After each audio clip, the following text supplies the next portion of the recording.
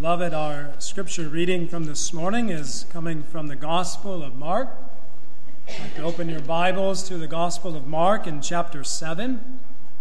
And we're going to read together starting at verse 1 through verse 30.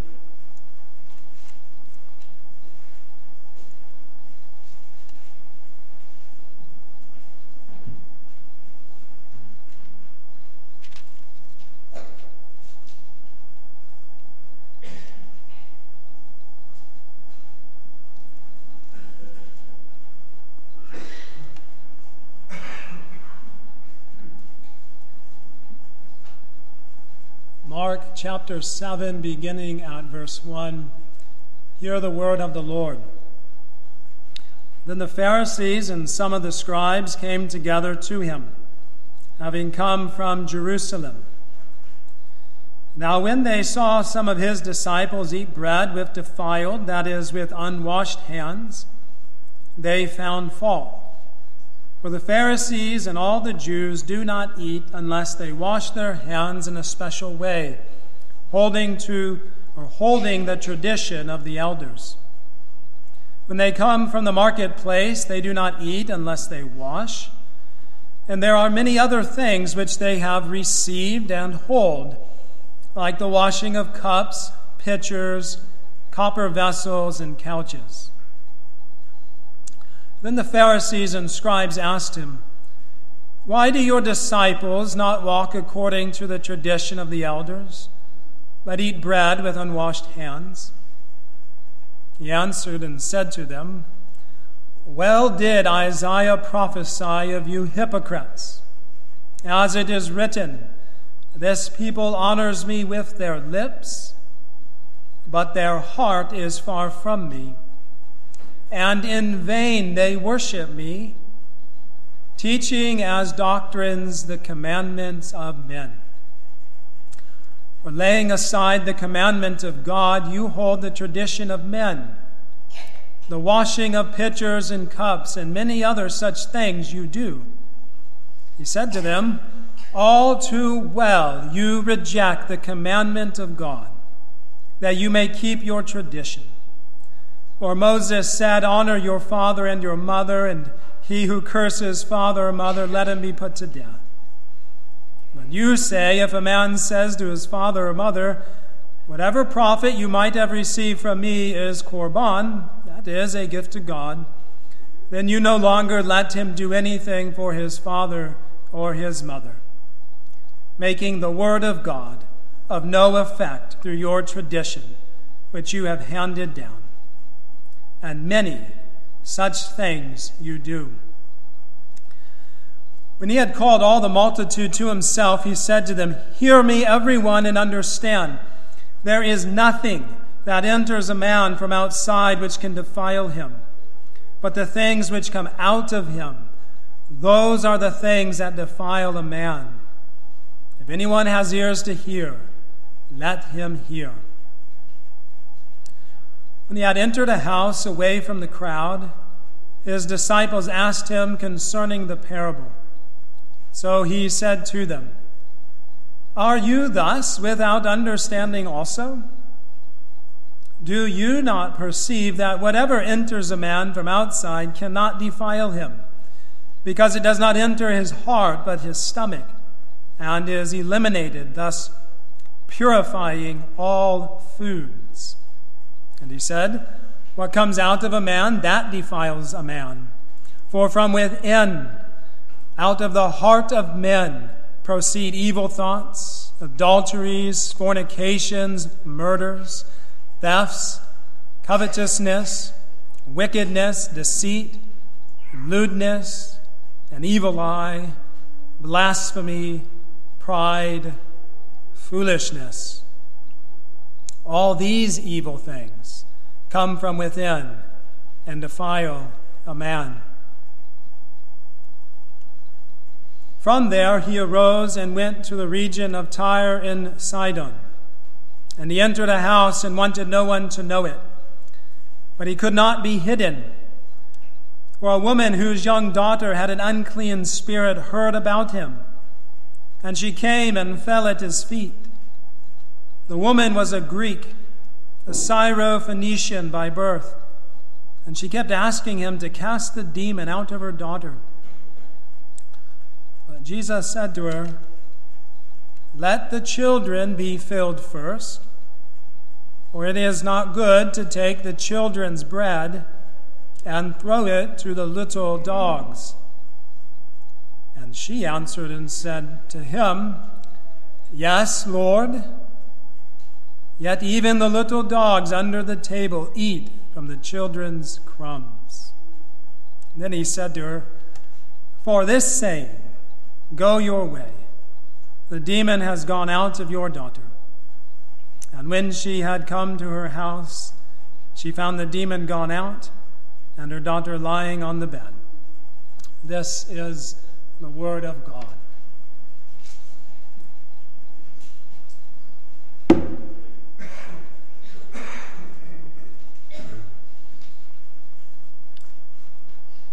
Beloved in the Lord Jesus Christ, it is my privilege and joy to speak to you this morning in the name of our great God.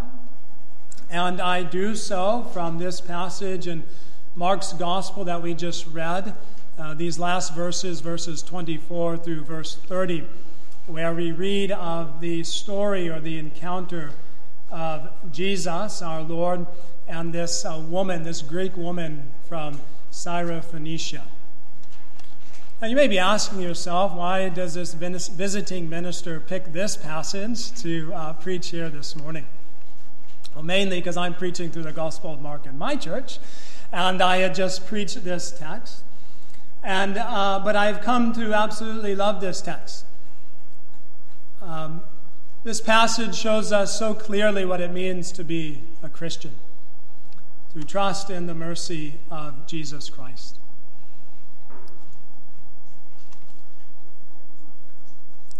One of the things about going through the Gospels that I've appreciated, and that is helpful for us as we look at the Gospel here this morning, it's what I call Christ appreciation.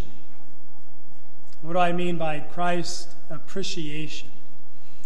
I was in the Marine Corps, and in the Marine Corps, in one of the platoons I was in, I was a pig. I was one of these little dogs, you might say. I wasn't a hog. I wasn't in the privileged position. So I was a pig, and the hogs let the pigs know they were pigs.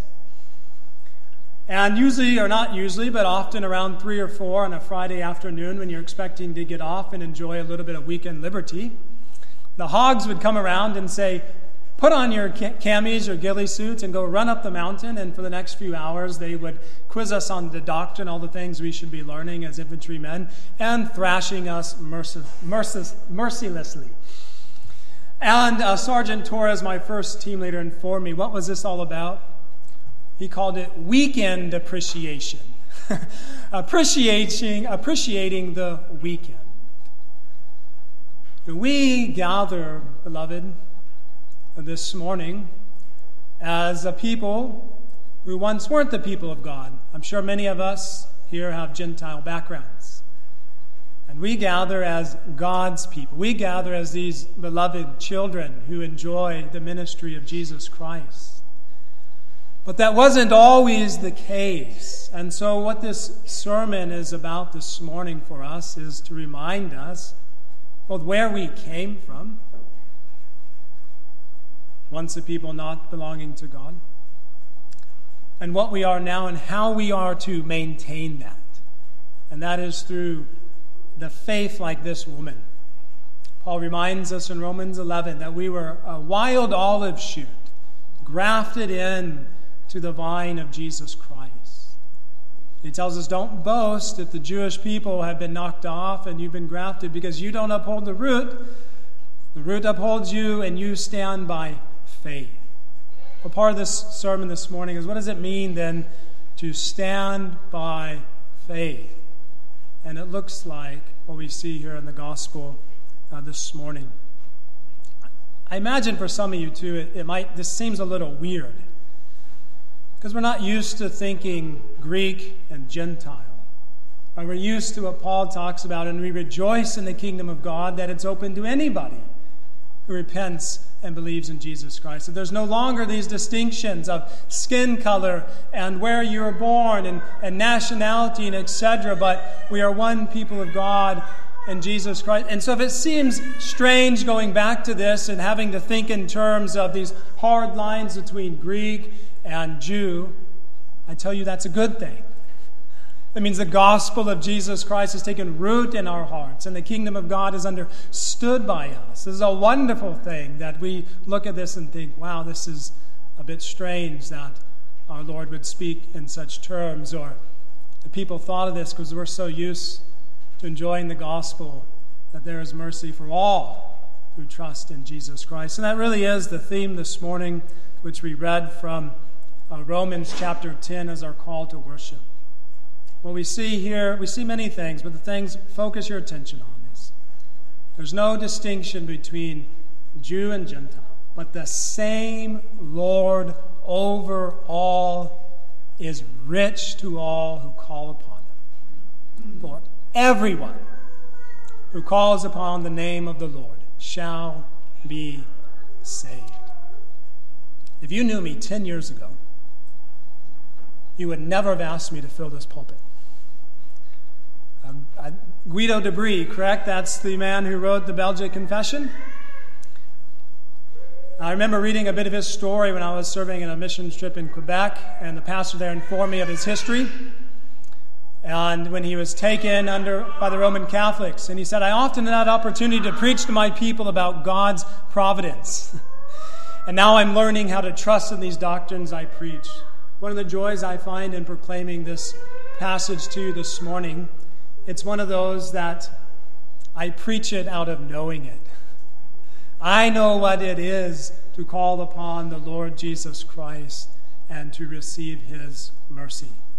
I know it is to not be of the people of God and to find mercy from Christ and now be a privileged child at his table. So I get to preach this one out of what it is, as I'm sure many of you know what it is, to call upon the Lord Jesus Christ.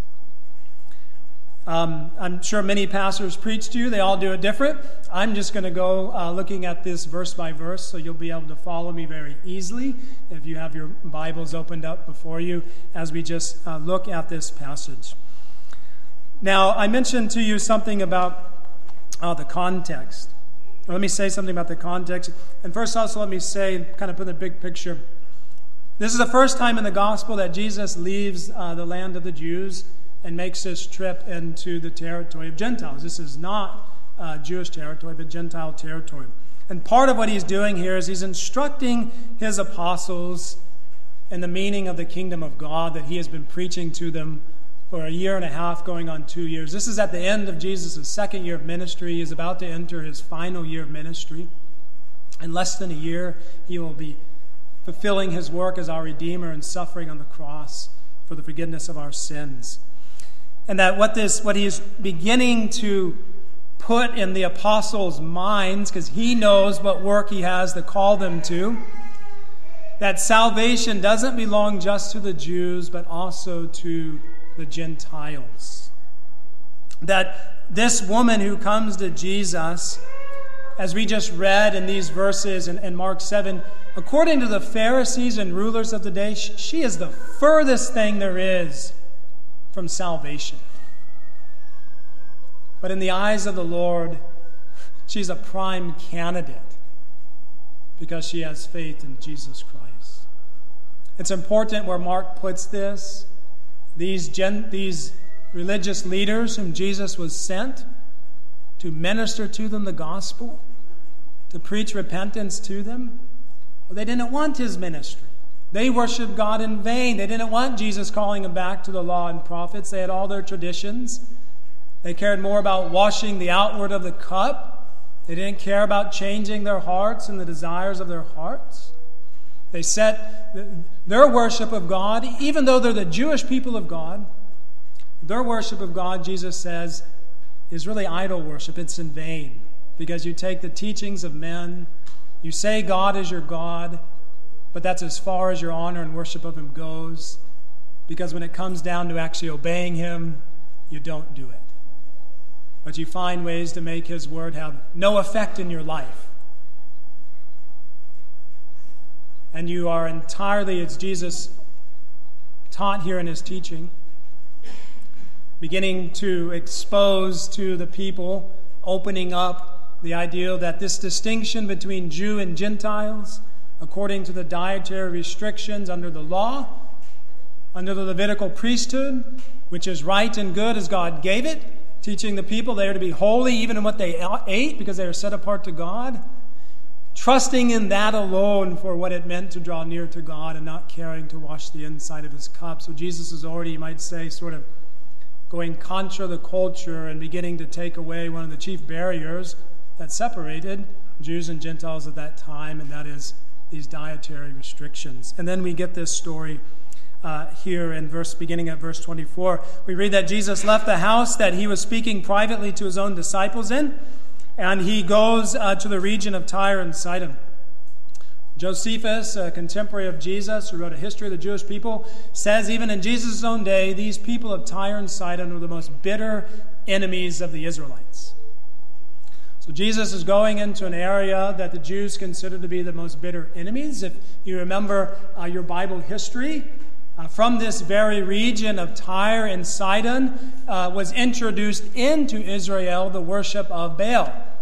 King Ethbal, whose daughter was Jezebel, married King Ahab and turned the hearts of God's people away. And that had been going on for many centuries. So this woman would have grown up in idolatrous Baal worship as a Greek, calling on other gods, suppressing the truth, as Paul says. But part of this story is her turning from those idols to trust in the Lord. So Jesus goes to this region, but we see here in verse 24, he's not going there for a public ministry. He intentionally goes to this area and he doesn't want anybody to know about it. Why doesn't he want anybody to know about it? He wants to minister to his disciples. He has now been for a number of days, if not weeks, trying to give them rest. He sent them out on their first missionary journey where they went out and preached repentance, cast out demons, and made the name of Jesus spread even more throughout the land of Galilee. And Jesus wanted to give them rest, and he tried to give them rest, but the people followed him, and he had compassion on them, and he fed the 5,000. And then he came back over, and he got in this dispute with the Pharisees. So here is an opportunity for Jesus to take his disciples, to give them rest and refreshment, and to give them some much-needed teaching on the kingdom of God.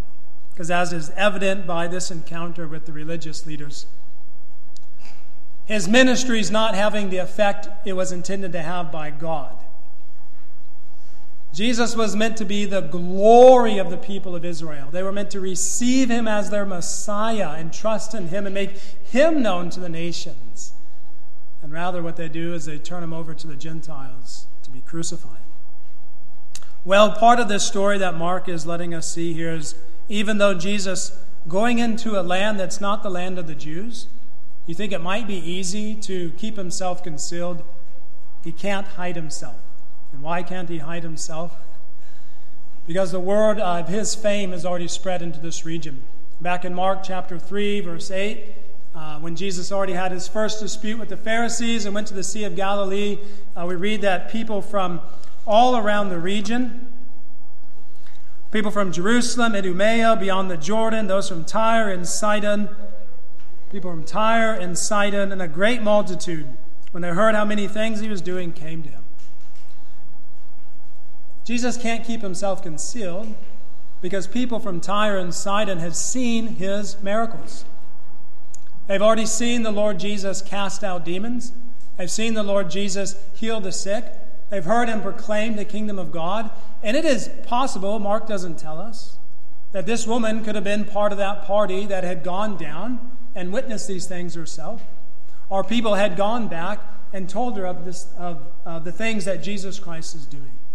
And you can imagine how her ears would have been pricked, either by seeing for her own eyes or hearing from these reports that there is this Jewish man in Israel who cast out demons by the very just word of his mouth. Anybody that comes to him, hundreds of people, thousands of people are coming to him. Thousands of Israelites, people from the regions even around it, are coming to Jesus Christ. And he's casting out demons in this woman who has a demon or a child possessed by a demon. You can imagine how this would have caught her attention. Read next there in verse 24. This woman we've already mentioned with unclean spirit, how she had heard about him. She came and fell at his feet.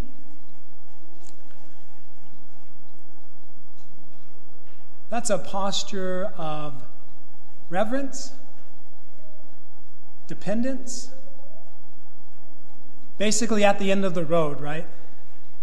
If Jesus doesn't help me, and if I don't get help here, right, where else am I going? This fits into part of her story of her faith, that this Greek woman would come to this Jewish man and prostrate herself before him and beg of his mercy. Have you ever found yourself in such need, such help, desiring and wanting something that this woman doesn't have any pride left in her? She comes and casts herself at Jesus' feet. Mark makes a point. Remember, Mark is writing this account of his gospel to Christians living in Rome, many of them Gentiles, who would have been encouraged and loved to hear this story of this woman very early coming to Jesus Christ and receiving mercy from him. She was a Greek, as I already mentioned. That means she's not a Jew. She's a truth-suppressing, idolatrous woman who's completely unclean and cannot approach God according to the Levitical law and the priesthood that was still in effect, but was to be removed out of the way when Jesus gave his sacrifice. And this woman, Mark tells us, was born in Syrophoenicia. That is northwest of the Promised Land. That's the land of Lebanon today. Matthew tells us she was a Canaanite. What's a Canaanite mean? She belonged to the accursed people of the people accursed of God that were kicked out of the land, that should have been exterminated. Shouldn't have been any Canaanites left living. And here's a Canaanite woman. Mark is painting the picture. This is not just any Jew, or we might say today, this isn't just a non-Christian. This is a non-Christian of a non-Christian. This is a Gentile of a Gentile. This is someone, again, the furthest thing you would expect from the hope of salvation. And she comes to the Lord Jesus Christ and kept asking Jesus to take this demon from her. So that's the context of the story. Our Lord trying to have some rest and refreshment to teach his disciples. But opening you can imagine they're sitting together in a room, probably at table, having discussion about their ministry. He's been looking for an opportunity to speak to them about the things they've been teaching and learning, to give them instruction. And here comes a woman amidst of at least 13 men, there's 12 apostles and Jesus, and falls on her feet before the Lord and begs mercy from him. And you can imagine the disciples are watching and going, what do you do here? What should be done? Well, here we get then into verse 27, and we get Jesus' words to this woman. He says to her, "Let the children be filled first, for it is not good to take the children's bread and throw it to the dogs." Why would Jesus speak to this woman like that? If this woman had been an Israelite, he would have got up, gone with her, and healed and cast out that demon, as he has done hundreds of times, if not thousands of times, to the children of Israel. They are having, as Jesus says here, a veritable feast. They are receiving the ministry of Christ in abundance. Able to bring, how many of you would love to take your sick right to Jesus and be healed instantly? Take your demon-possessed child to Jesus and be cast out. Again, part of this is remembering where we've come from as a people, out from under the hand of Satan, out from under the hand or the kingdom of darkness and under the kingdom of Christ and the lordship of Jesus Christ. So the Jewish children are feasting down in Israel. And just 20 miles away, darkness, and nothing of this sort happening. And you're reading about daily accounts of people being healed from demon possession, healed. And here you are, and you have this little girl who is, Matthew says, greatly oppressed by a demon. I don't know what the difference between oppressed and greatly oppressed is. Jesus, filled with the Holy Spirit, God makes us holy and upright when he first breathed his Spirit into us in creation. But you get the picture of what it is to be possessed by an unclean spirit, something entirely opposite of who God is. Defiling and defacing the image of God in this little girl. Often they would make her deaf or mute, not have control over her body, be thrown about, harm herself, self-harm. I can imagine the absolute misery of this mother seeing this in her child and feeling entirely powerless, unable to do anything. And we don't even know what God she turned to first. We don't know how long this child has had this affliction, where she might have sought help first. But she's hearing the preaching of the gospel 20 miles away, and all of a sudden she catches word that this Jesus has come near to her up in this region, and now she's going to stop at nothing to go to him for help. And Jesus says to her, and more or less, not now. Let the children eat first. Let the Jewish people enjoy my ministry as the Messiah. Now, why is Jesus saying, does he have any warrant to say that? Is he just being mean to this woman? Is he trying to humiliate her? No. This woman's already very humble. But he is making known to her, he is the servant of the Lord. He is marching to the drumbeat that God, his heavenly Father, gave him.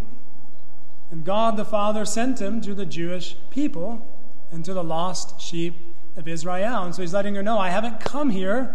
My intention in coming to this area isn't because I'm going to take the bread from the children and give it to the dogs. I'm not turning from my ministry to the Jewish people. Though in a very short time, they're going to be fed up with him and cast him away. But so Jesus is making clear, I'm not here turning to the Gentile people at this time. And so what you're asking is not a right thing to ask, for me to take the children's bread and give it to the little dogs. Now, of course, you've heard and know that to call someone a dog, as it still is today, if it's said in a certain way, is a pejorative term. But Jesus softens it here by calling her a little dog, and I'm sure in the manner in which he spoke it to her took even more of the venom and sting out of it. So why is he speaking to her in this way? I actually think, in your church's history, the Genevan Bible, printed in 1560, gets it right. He is speaking to this woman the way in which the Jews and the people and even his apostles saw it in their own day. You remember how hard it took Peter to get that God has cleaned everything. Peter, you need to eat and not call filthy what God has called filthy. Peter, you need to share the gospel with the Gentiles.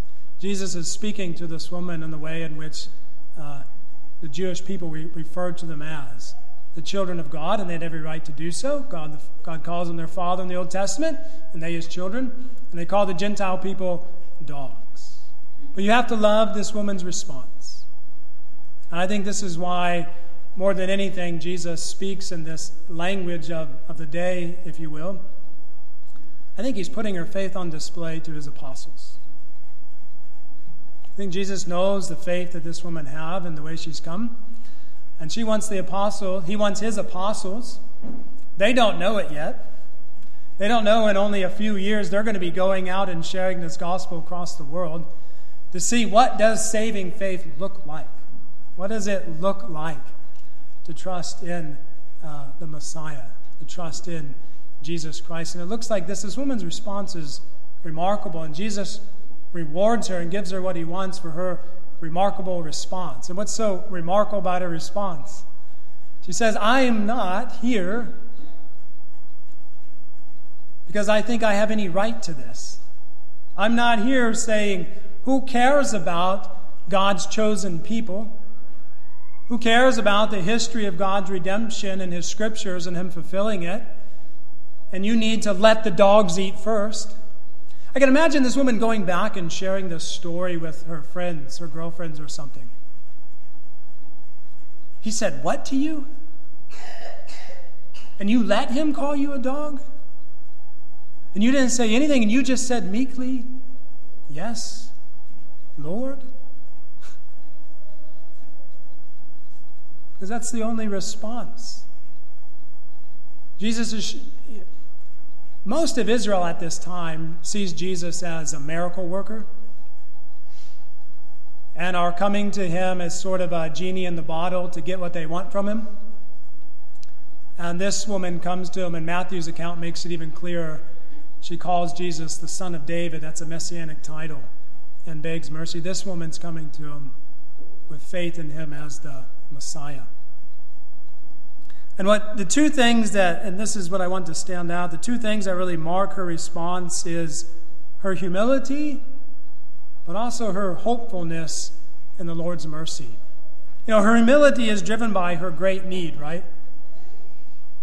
And that should drive our humility before God, is the great need that we can't deliver our own selves out of the sinful mess that we've gotten ourselves in.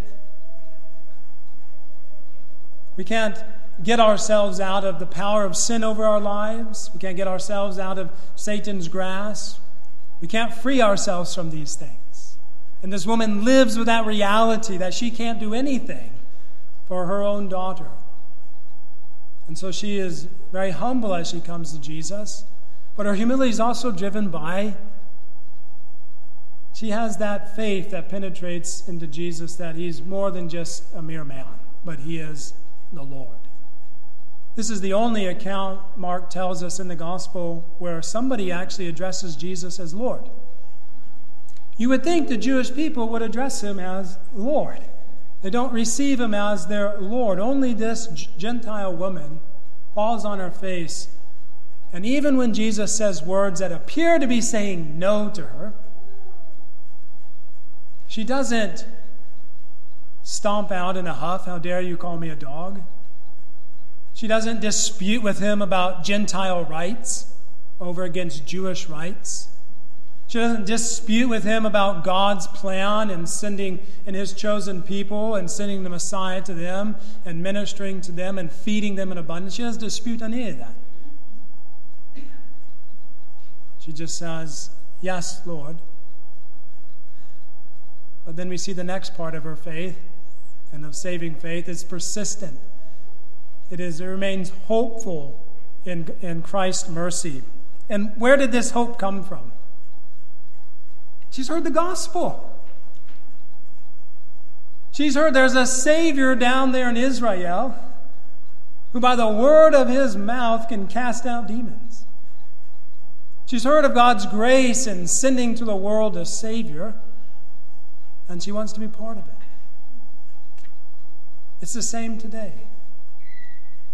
The only thing that gives us any hope is that God declares to us his grace and making known to us a Savior that anybody, even this non-Christian of a non-Christian of a non-Christian, can find mercy from Jesus Christ. And so her hope is driven by the things that she's hearing.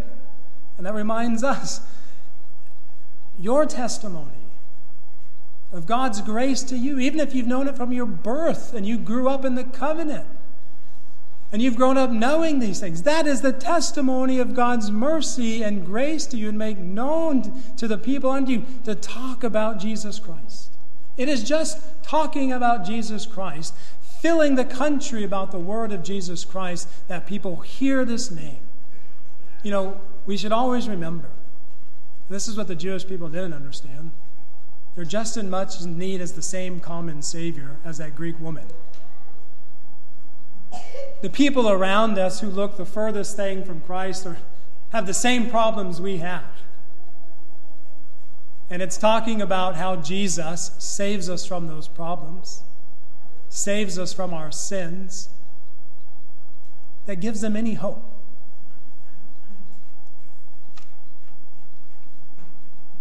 We know what sin does to people. Drives them away from God. Makes them feel ashamed. Makes them think, I could never receive mercy from the Lord for what I've done. No, that's not true.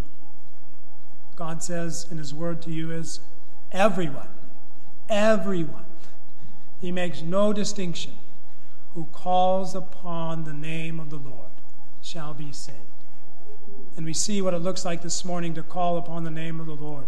It is this reverent trust and confession that Jesus is the Lord, and crying out to Him for the salvation that He only can give us. So this woman is humbled by her need, being under the power of Satan's kingdom, in a situation she can't get herself out of, and humbled too because she sees something of the glory of Christ that most people in Jesus' day don't get. That He is God come in the flesh, that He is the Lord. But her faith is hopeful, and it's driven by the gospel. That God will forgive freely anybody's sins who hopes in Jesus Christ and His mercy. And so what I wanted to encourage you with today, you beloved saints of a very long tradition of knowing God's grace, is to remind you all, who are we today? God's people. We are now the children, right, that sit at Jesus' table and feast weekly by His ordained ministry, as He ministers word and sacrament to you through His ministers, daily, hourly, through the body of Christ, as the gifts poured out on all here, as you speak the truth in love to each other, and encourage each other, and edify the body in love, that you receive the ministry of Christ as your right now given to you because of one thing. You stand by faith. You have received Jesus Christ as Lord. John 1:12 tells us, Jesus came to His own, they didn't receive Him, but those who received Him, He gave the right to be children of God. That qualifies you to the whole ministry of Jesus Christ, that I'm sure many of you have been blessed, being signed and sealed with the covenant at your birth, grown up in a Christian home under the loving influences of God's Spirit and power, and parents who call upon Jesus in this manner. The word to you parents, demonstrate this faith to your children. Jude reminds us we are still looking for the mercy of our Lord to be revealed at the last day. It's not as just we needed it once in our life, but constantly, every day, we look forward to the mercy of Jesus Christ that brings us eternal life. So model this humble, bringing your needs to Jesus, teaching them to cry out to the Lord. And you children, and this is another reason why I've come to enjoy this passage. I grew up in a church, right? If you remember these verses in Romans 10, after he says this, he's going to go on, well, how can they call if nobody's believed? How can they believe if nobody's heard? How can they hear if nobody's preached? How will they preach if nobody's sent? Usually we think, right, the final step is believe. And I wouldn't dispute that if your belief issues into calling upon the Lord. But remember, and this is really getting what the Reformers dealt with, and they talk about an historic faith. Just believing the truths of the gospel as if they happened isn't enough. That you children as well, you need to grow up and call upon Jesus as your Savior. Know that you have a need too of salvation. These Jewish children were feasting at the Lord's table in His ministry, but they lost that because they didn't want to hear His call to repentance. They didn't want to trust in a Savior. And so you children, this faith is also for you. This is what it looks like to be saved. Humble and ever hopeful in the mercy of Jesus Christ revealed to us in the gospel.